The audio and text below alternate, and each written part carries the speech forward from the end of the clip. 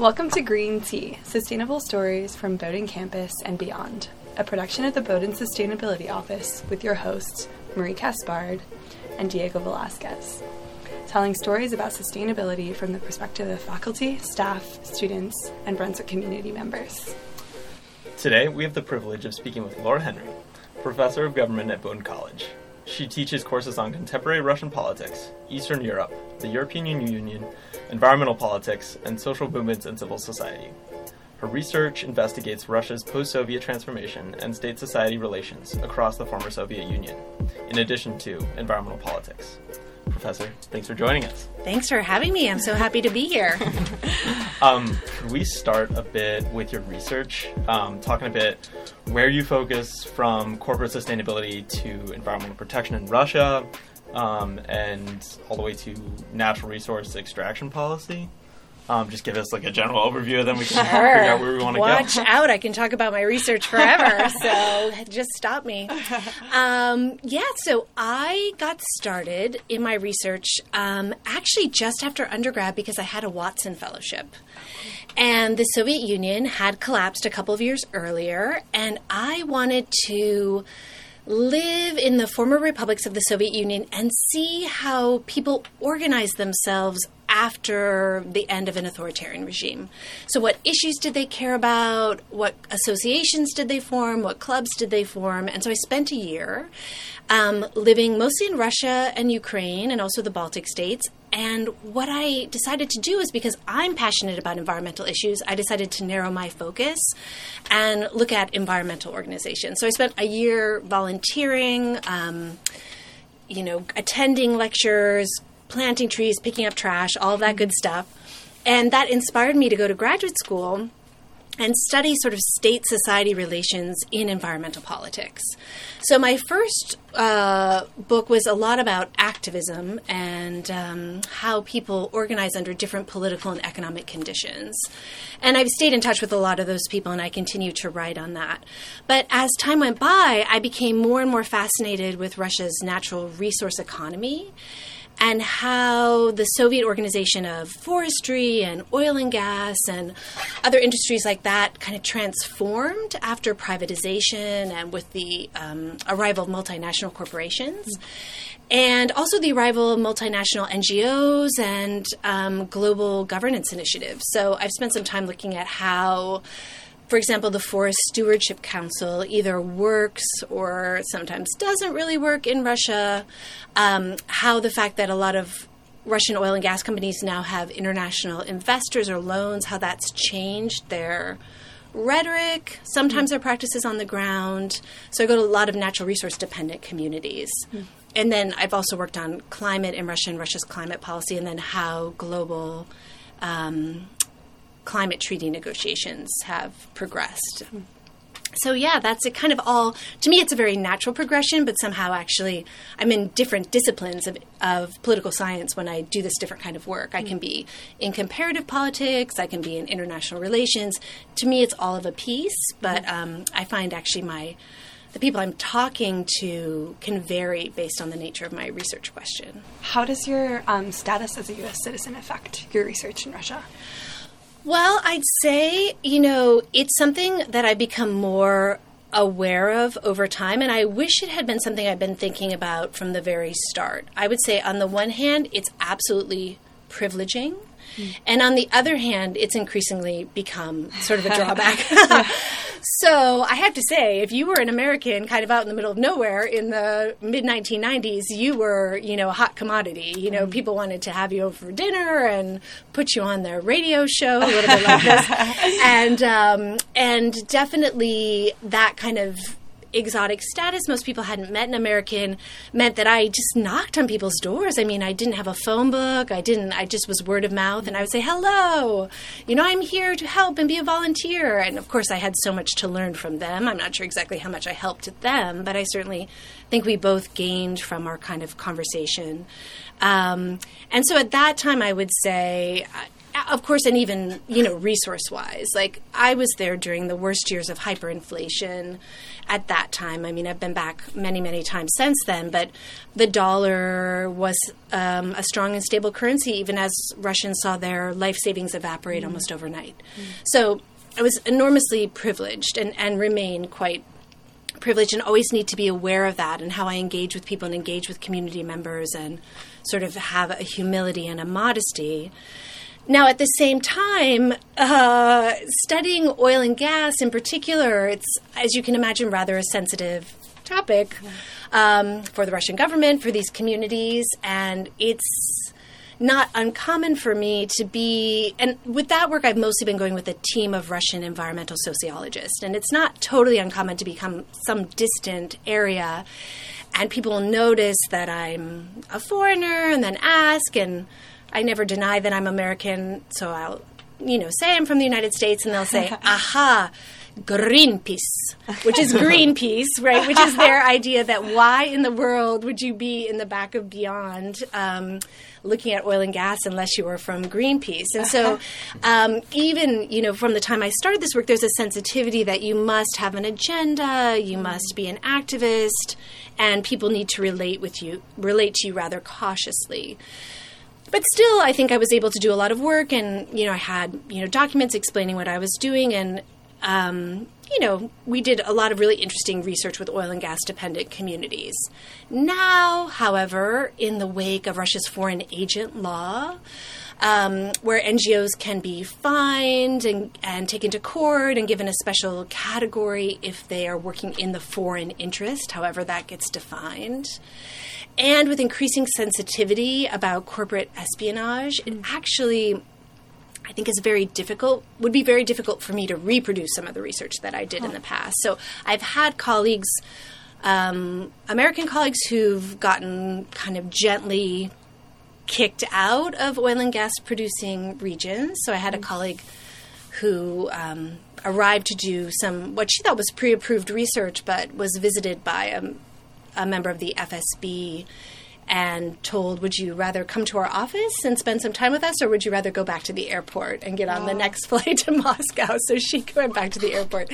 And my Russian colleagues, I set up this study with them, and they've been replicating it in new regions. And I have said, oh gosh, I would love to join you guys. And they have said, don't. It's hard enough without you. Like, if you were here, no one would speak to us at this point. So over time, the political conditions change, the sensitivities change, and I mean, your research naturally evolves as well. So I feel really fortunate. I got to do that work in the past. I'm so grateful to the people who generously gave of their time.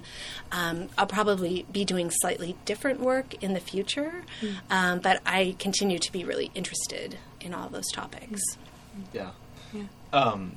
Bringing up Greenpeace makes us think about like climate activism or just activism in general. Yeah. So this is sort of like the crux of really what we wanted to talk about today, which is why research versus activism. Like, what is valuable to you in terms of being a researcher versus an activist in specifically fostering sustainability, and what is unique about being like a professor in all of this? Right. That's such a good question. They often joke people who can't do teach, right? And I don't think I would be an amazing activist. I'm a little shy about getting up in front of a crowd and speaking passionately. I remember being in a union in grad school and going on strike and just, I found it so exciting and stressful at the same time. But I've always been fascinated by people who are activists and who do that really hard, difficult work. But the thing that interests me the most is systems. So I'm interested in systems of political power, systems of political influence, systems of resource flow, how some ideas become dominant and other ideas become marginalized. And I'm interested in how those things change over time.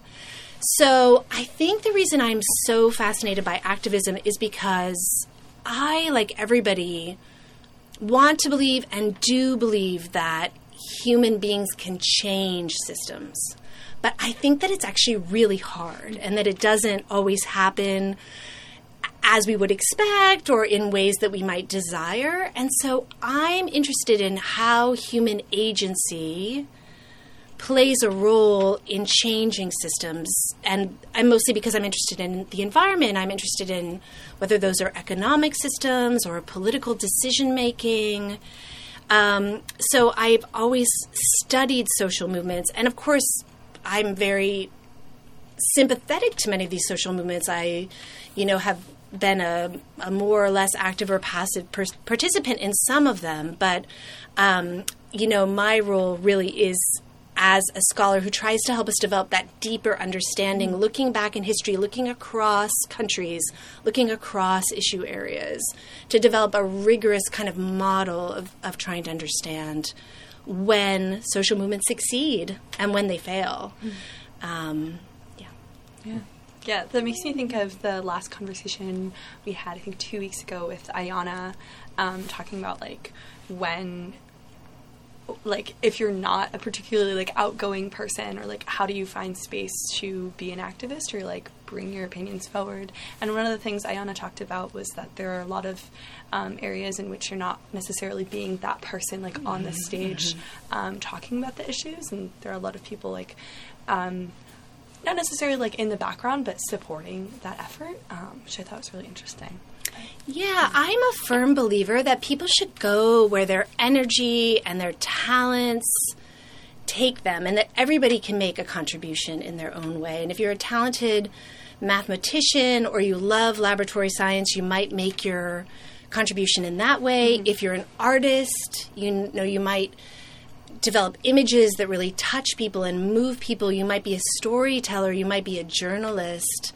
There's lots of different things that you might do in your life.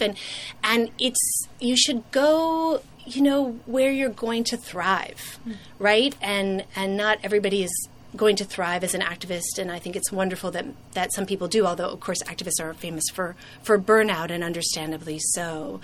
But I think that there are lots and lots of ways to move conversations forward. Yeah. Going back to changing systems, so you mentioned this a little bit earlier, but how have your research interests evolved over the years, and have they followed particular social movements, policy changes? And if so, can you talk a little bit about what the main ones were? Yeah, so it's funny because now as I'm getting kind of older, I start to see more of a historical arc to my life, which is disconcerting. I realized that there was something really particular about being in my 20s in the 90s. The 1990s were a very strange time that you guys possibly couldn't relate to, where the Soviet Union collapsed. There was this rhetoric of sort of, we won the Cold War. Okay, we're going to have this big peace dividend because we're going to spend so little now on the military and nuclear weapons. And so, what should we do together? How should we come together globally to solve our problems now that we're no longer divided? And there were so many amazing transnational social movements of that time, movements against human trafficking, movements against landmines, conflict diamonds. I mean, so many of the big movements that we study now arose in that really, really optimistic era. And I was educated, it kind of pains me to remember a little bit, in this model of comparative politics called the Transitions to Democracy model. And this presented itself as a neutral model, but was actually a highly normative model full of assumptions that unless somebody is actively, propping up an authoritarian system, the natural tendency toward human society is in a democratic direction. Right? And so you just remove the obstacles and everybody will become democratic. And as we look around the world, we're just all engaged in this big transition to democracy. And some of us are moving slowly and some of us are moving quickly, but we all know where we're going, right? And so my first trips to Russia were very much influenced by this transition to democracy model. Whereas I actually think a much better way to think about this, of course, is transformation. We're always transforming, but we cannot pretend that we understand the end point or sort of where we're headed. We have no idea, right? And so when I do this work in Russia, the most interesting thing to me has been to study Russia in a period where a whole bunch of restrictive laws fell away. And it was a critical juncture that kind of blew clean the slate to some degree of legislation and conversation, and anything was possible. And then really since, I would say at least 2004, there's been a kind of re-authoritarian, political tendency in Russia, right? The restoration of a certain kind of authoritarianism and the closure of political opportunities. So one of the things that's been interesting for me to study is how activists navigate a period where it seems like anything might be possible, and then how they navigate a period where it seems like very little is actually possible. And then disconcertingly, of course, we have seen the degradation of democracy in many places in the West.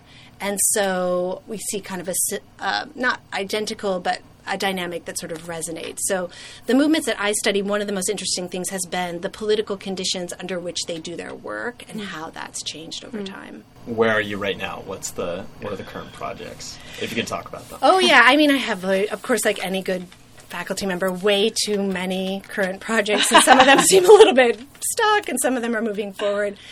So I have a big project with a group of other scholars called the Everyday Activism Project, and it kind of goes back to my roots. It looks at Eastern Europe and the former Soviet Union and says, okay, we had this really unusual period in the 1990s where donors, Western donors, USAID, the Ford Foundation, the MacArthur Foundation, the National Endowment for Democracy, the International Republican Institute, all these, they flooded the region. And they just wanted to give away money, but they had their own ideas about what was the right thing to do, how to organize things, right?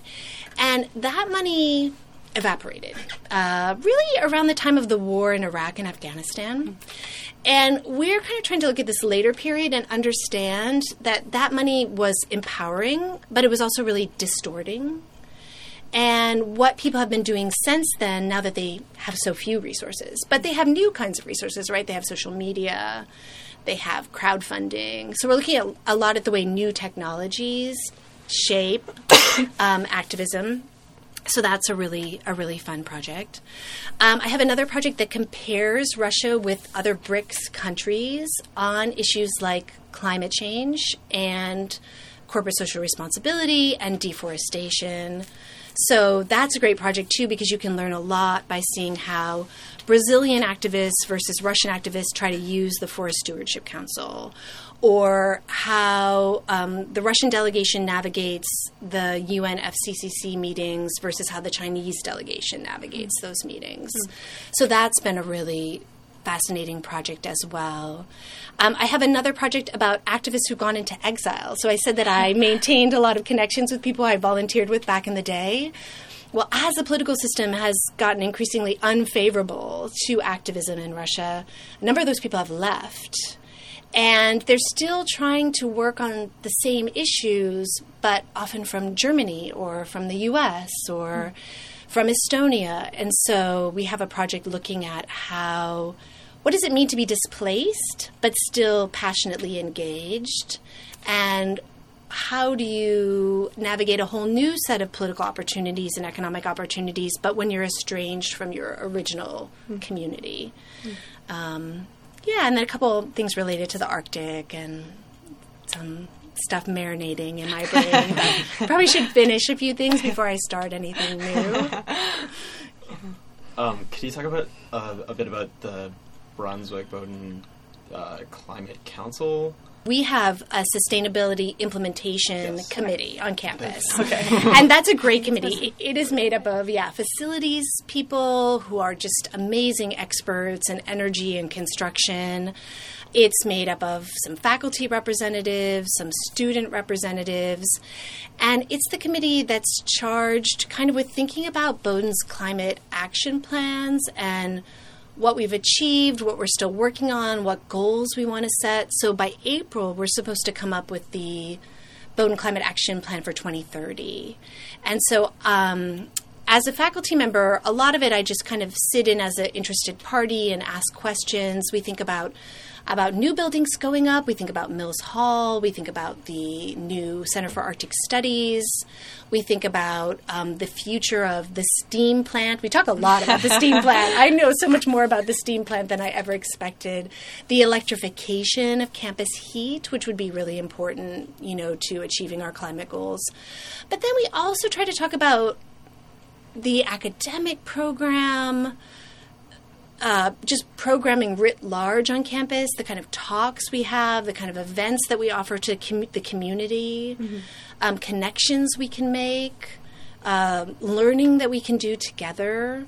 So one initiative that we have underway right now is that we're really interested in bringing in somebody to do a faculty workshop on how people could introduce a couple of courses, maybe one assignment, maybe some section of their syllabus to engage with the question of sustainability or climate or the environment.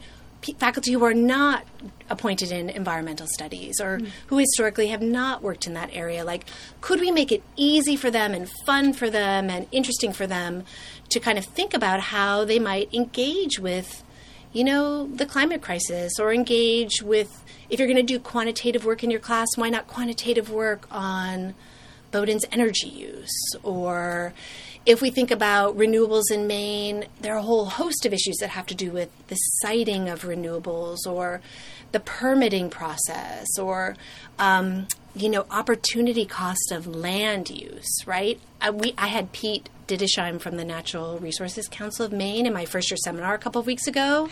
He talked about the targets they've set, which of course he really supports. They're very ambitious, all the new targeting that's come out under Janet Mills. But the acreage that would have to be devoted to wind turbines or solar panels, and what do we want that acreage to be? Like, do we want it to be our farmland? Do we want it to be a recreational land? Are there enough brownfields in Maine or kind of wasteland in Maine? Like, could we make some priorities rather than letting it happen willy-nilly? So we're really excited about it. We think there are lots of ways that the academic program can, engage with these issues even more broadly than it has in the past. I just love being on that committee. I feel like I've learned so much about the regulations and the technical constraints and the opportunities of what a place like Bowdoin can do to try to help us make progress. Mm-hmm. Are there committees like this in Russia? Like, is that in Russia kind of a thing? I guess that might lead me to like a bigger question about American versus Russian environmentalism, but is something like that like present? Gosh, I've never heard of it. I mean, Russian universities tend to be rather top-down type. We have a thing here called faculty-led governance, where the faculty is supposed to be a co-governor of the college along with the president's office and the deans and the trustees. Certainly something like that would never exist in most Russian universities. There are a couple of kind of newer... There's European University in St. Petersburg. There are a couple of new models where they're trying these things out. I mean, the biggest challenge for Russian environmentalists is they don't have institutional access in most cases. They don't have a way to shape policy at different levels of government or to get inside important community institutions. So I think that would be a big difference. So, for example, if we imagine right now that there's a lot of gridlock in D.C., like not a lot. It's not a very interesting things are happening. Yeah. I mean, it is. I think we shouldn't discount D.C. I think a lot of interesting things are happening there, but it's not a really fertile time for environmental policy. But the exciting thing I think about a U.S. model is so much is happening in cities and states and towns and colleges and businesses. And you can generate a lot of change in those places. Like on a smaller scale. In a smaller scale that can really aggregate in interesting ways. And, not always a smaller scale. If you think about cities, I mean, the biggest cities are bigger than states population-wise, right? And if you can change what a city's doing, that's huge. So, and I think in Russia, this kind of question of political closure remains a really challenging aspect of trying to organize. Do you have any thoughts on like the future of environmentalism in both of those places? Like, are there trends that you think are going to continue or change? Well, I think anybody interested in activism is very interested in kind of the advantages and challenges that arise with new technological platforms, right? And I'm sure lots of classes in Bowdoin are talking about clicktivism and slacktivism, or is it like a substitution? So I had DeRay McKesson come to one of my classes a couple of years ago, and he made a really impassioned case that organization building is passé. Like all the effort to have office space and have staff and have salaries and have, a bureaucracy and, that's a lot of investment and time just to keep that running. And if you can have a decentralized network of like-minded groups that's not so hierarchical, and you can use social media and other technologies to facilitate that, it's more nimble, it's more dynamic, it's more flexible, it's more adaptive. In some ways also it may be less powerful as well. It's just hard to say. I think the jury is still out. So I think we're all really interested in how technology is going to shape movements in the future. And I think we're also interested in the way in which, corporate power becomes concentrated in particular ways and how people challenge that corporate, the thing about your government is at least it's supposed to be democratic, but nobody told you that, corporations were supposed to be democratic, right? So it's a different model of trying to generate. If you're challenging Amazon, for example, that's a different model. Mm-hmm. Yeah, and with a lot of those trends, it's not something that you necessarily see until years down the road after the fact. Right. Yeah, I think that's right. Yeah, okay. And quickly going back to the Climate Action Plan for 2030 and integrating sustainability and environmentalism into classes that aren't necessarily geared towards sustainability or environmentalism, how have you specifically been able to incorporate those themes into the classes you teach? I'm currently in your West European politics class. Tomorrow, Diego, I promise. We just did a reading about Germany's nuclear energy policy. But have you seen integration within other classes as well? Yeah, I have a couple of classes that are just straight up on environmental topics, right? So politics of climate change, Arctic politics. I used to teach a class called Comparative Environmental Politics. But I sneak environmental politics into almost all my courses because I actually think that my classes tend to be geared toward puzzling over why countries do things differently, even when they have a shared goal. So they might fight terrorism in different ways, or they might try to generate economic growth in different ways, or they might try to provide healthcare in different ways. And what can we learn about being curious about that? And I think environmental issues are some of the most interesting and puzzling types of policy that we can reflect on. So I usually, in any class I'm teaching that has a comparative bent, will include some environmental policy because honestly I think it makes for a fabulous case. And I do think a lot of Bowdoin students are interested in those questions, and it's good for them to look at models that aren't the United States. And then, I've also been lucky enough to have community partners who've been able to come in and do interesting things with my classes. So, and sometimes it's environmental straight up, sometimes it's a little related. So I think, Diego, the semester you took the social protest class, we had Pavel Sulanziga come, who is a Russian indigenous rights activist who's seeking political asylum in the U.S. but is temporarily living in Maine. But a lot of the things he works on, because he's trying to preserve the opportunity for people to pursue traditional livelihoods of fishing or hunting or reindeer herding or foraging, and that involves control of land and territory and the right to refuse industrial development. And so it really overlaps with environmentalism. So sometimes those themes are there even in slightly more subtle ways. But I also find that if the faculty member is genuinely curious and engaged and excited about the material, it's doesn't infect everybody, but it's a little bit infectious, and it makes for better classes, right? So I think that we all, we teach a variety of things, but teaching things that you're passionate about is always a good idea. So in the context of your research regarding social movements, do you have any thoughts on the climate strike earlier in September? So just for a little bit of context, there was a strike at Bowdoin, and then in Portland, according to the Portland Press Herald, there were about 2,000 people, but then on a larger scale, kind of across cities in the U.S. and I think beyond, there were a lot of strikes. So. Yeah, it was a worldwide effort. Yeah. Yeah. I was at the climate strike, and I was really impressed, at the people who organized and the people who spoke, and I thought it was really well done. So kudos to the people who organized it. I mean, what I know more about, weirdly, is the international, version of it. So I've been following Greta Thunberg for, several years now, since she first started speaking in front of European parliaments and at the EU Parliament, and, started her climate strike in Sweden, and it spread initially around Europe as the Fridays for the Future or the School Strike for Climate. And it's been really fascinating to see that movement spread.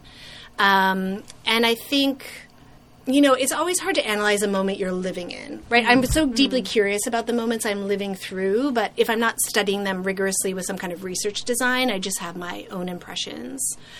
I mean, I think that you often need complementary forces simultaneously to get things done. So there's a theory in social movement literature that says that moderate movements that are working inside, policy-making institutions actually often benefit from having noisier, more disruptive movements going on simultaneously. Right? So this is called the radical flank effect, actually. There's a term for it. And it's funny because we had this guy, I don't know if you guys went, but Danny Richter, Keisha actually, Payson invited him to campus from the Citizens Climate Lobby. And he is trying to push these bipartisan carbon pricing bills through the legislature in D.C. And he doesn't have anything to do with Sunrise, and he doesn't have anything to do. But I asked him about it, and he sort of said that anything that gets people excited and passionate and curious and activates people is helpful to him. But I think historically you can look back and see a lot of movements where having a more disruptive wing actually helped us make progress.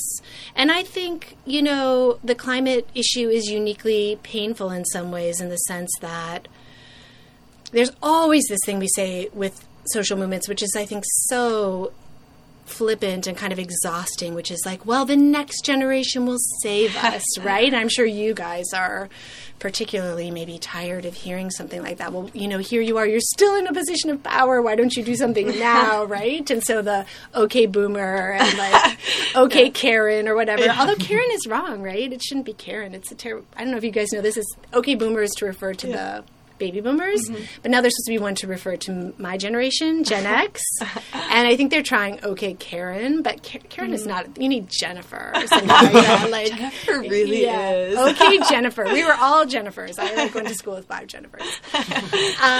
But I do think there's something uniquely difficult about the climate issue, in that it really does have differential generational effects. It really does. And so for this group of people to rise up at an early phase in their life and to sort of demand that something be done is entirely logical and sensible and appropriate. And the thing that's interesting to me also a little bit as a scholar, and I have to give a shout out here to somebody named Allison Gross, who graduated like 4 years ago, who's in grad school at the University of Michigan. Allison, she was involved in BCA from early days when it first got started, and she actually wrote her Gov Honors project on Sunrise.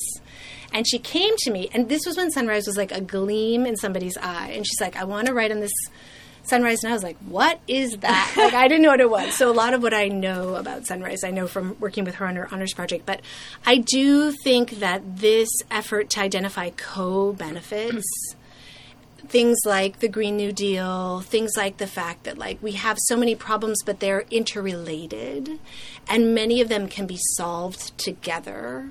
There are ways we can think about infrastructure, and we can think about employment, and we can think about marginalized communities, and we can think about, a broader idea of social justice and climate justice together. Because, the environmental movement in the U.S. has a problem. It's been upper middle class and white for long time. And if the climate movement stopped there, I think it would experience some of the same issues that the environmental movement has historically. So I'm really interested in this idea of a broader definition of justice and the search for mutually beneficial ideas. Yeah. Do you see the environmental movement, specifically the take that Sunrise is taking right now, as being that radical flank, or is it sort of, in your eyes, and again, always tough to tell at present moment, do you view it as more of a moderate movement that might be able to benefit from more radical? I mean, radical is a weird word, right? How do we even define it? I mean, usually, if you're a social movement, you can work inside established institutions and use institutionalized tactics, or you can work outside. And if you work outside, you're a little bit more on the radical spectrum already. I mean, certainly we're not talking about Weather Underground. We're not talking about kind of the violent radicalism, that was part of the kind of disintegration, fragmentation of the movements of the 1960s. But I think, relatively speaking, they are right now serving the role. I mean, if you're going to go and, it's the tactics, right? And if you're going to go and sit in somebody's Senate office, right, and not leave until they see you, right, that's very different than what, Danny Richter's group Citizen Climate Action is doing, where they make an appointment and they go in with a binder, right? But I think strikes are a really, historically really important tool in the toolbox of social movements. And they're always uncomfortable for the people who are, near them and around them. And they're uncomfortable for the people who run institutions. And they can be frustrating for people who don't sympathize. But I think it is an important activity to generating political and social change. Yeah. And how do you see the efficacy of, leaderless movements as they've sort of arisen? Sunrise sort of claims to be one, right. But then you see the emergence of these pop political figures like Greta Thunberg, we were just talking about, and they're not necessarily claiming to be the leader of the environmental movement or whatever. But how do you see the effectiveness of this leaderless movement? That is a great question. I mean, historically, we've invested so much into leaders, right? And, to the benefit of movements and sometimes to the drawbacks, somebody who's uniquely inspiring, who's capable of giving a speech, who kind of comes to symbolize everything that we're trying to achieve, who's kind of a North Star, a moral compass, who sort of determines where to go and how to go, and who people can rally around. At the same time, if that leader turns out to have feet of clay, or, I'm going to roll out the metaphors here, skeletons in the closet, or all sorts of stuff, right, that gets to be problematic. And if that leader is in some way disabled or removed from the movement through violent means or nonviolent means, that can be a huge problem. So theoretically, leaderless movements should be, in some ways, maybe more resilient. At the same time, sometimes it works, sometimes it doesn't. So if you look at, this is not a climate movement per se, but if you look at the Gilets jaunes, the yellow vest in France, right, they're a classic leaderless movement. But eventually the media wanted to talk to somebody, and they wanted to get somebody's plan, and they wanted, what are your goals? And different people popped up as well, okay, I'll speak to you. But as soon as they did, everybody else in the movement was like, bah, you don't speak for us, and discredited. And you saw this a little bit too with Occupy Wall Street. And I just don't know. I mean, I think leaderless movements can definitely move the conversation. I think they can change our vocabulary. They can enlarge our horizons. At some point, though, I do think you need to sit down and make a plan and engage with sort of other organizations that do have leaders or existing leaders of organizations. And so I think that's a tricky moment of transition for a lot of social movements. It's hard for them to make it. Mm-hmm. Yeah. Yeah, it's an interesting time we're living in, I think. For sure. Yeah. So kind of bringing our conversation back to sustainability and maybe to close this out, what can an individual do when it comes to like sustainable habits and like trying to move towards a more equitable world? Like, where does the power really rely? Like the power to make change? Individual versus collective action. If you want to frame it Well, like that.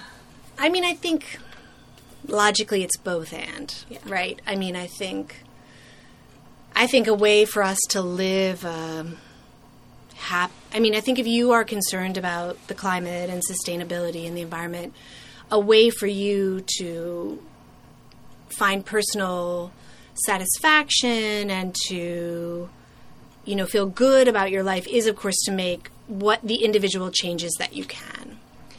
And so I absolutely support the things that people are doing in their own lives to change their transportation and their heat and where they put their money and the products that they buy. And I think all that's great. It makes a lot of sense.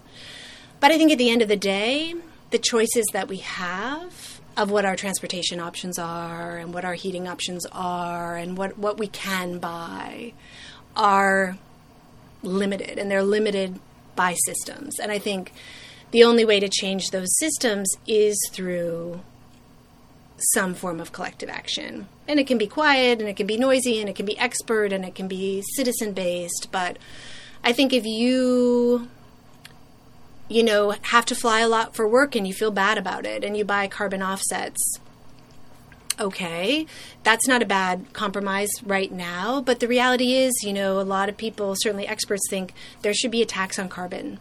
And that would drive technological change. It would drive corporate change. It would drive individual change in a much greater way than our own kind of moral compasses do, right? And that's really ultimately what we need. So I was telling Diego that in a couple of my classes I used to assign this article called Plant a Tree, Ride a Bike, Change the World, ?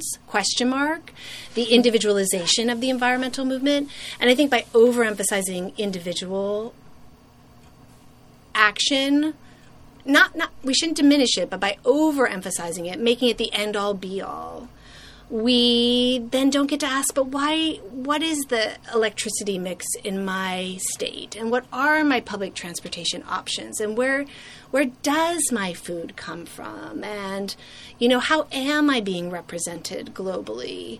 And those are all things that have to happen when we kind of act together. So definitely both and, but, you're not going to be surprised. I'm a political scientist. It's all about politics back in the end. Well, thank you so much for your wonderful answers. We've got a lot to think about and a lot to look forward to in watching the Sunrise Movement unfold. Absolutely. I think they've got their next strike December 6th. Right. And one after Earth Day, they've got a whole lineup of events. So we'll be closely watching all of it. But anyways, thank you so much. We appreciate you spending time with us. Thanks for having me. Thanks for your podcast. It's great. Throughout the 2019-2020 academic year, we will be broadcasting on Brunswick's own radio station, WBOR 91.1, Mondays from 3 to 4 p.m. Tune in next week for our incredible Birds, Birding, and Bird People episode, 2 Bowdoin students, Ben Murtha of class of 2021 and James O'Shea of class of 2020. The two are a hilarious combination of taxonomic knowledge, environmental consciousness, and constant bird banter. Each episode featuring live interviews with Brunswick and Bowdoin community members will be available after the show on the sustainability website at bowdoin.edu/sustainability under the Green Tea tab. There you can also find show notes and descriptions of past episodes. If you'd like to share any stories or thoughts, we'd love to hear from you. Please email Marie at mskaspar, that's mskaspar, at bowdoin.edu to get in touch. The music you heard in this episode is courtesy of Colby Santana of The Sustainers, who we interview in the last episode of Season 1. Thanks for listening.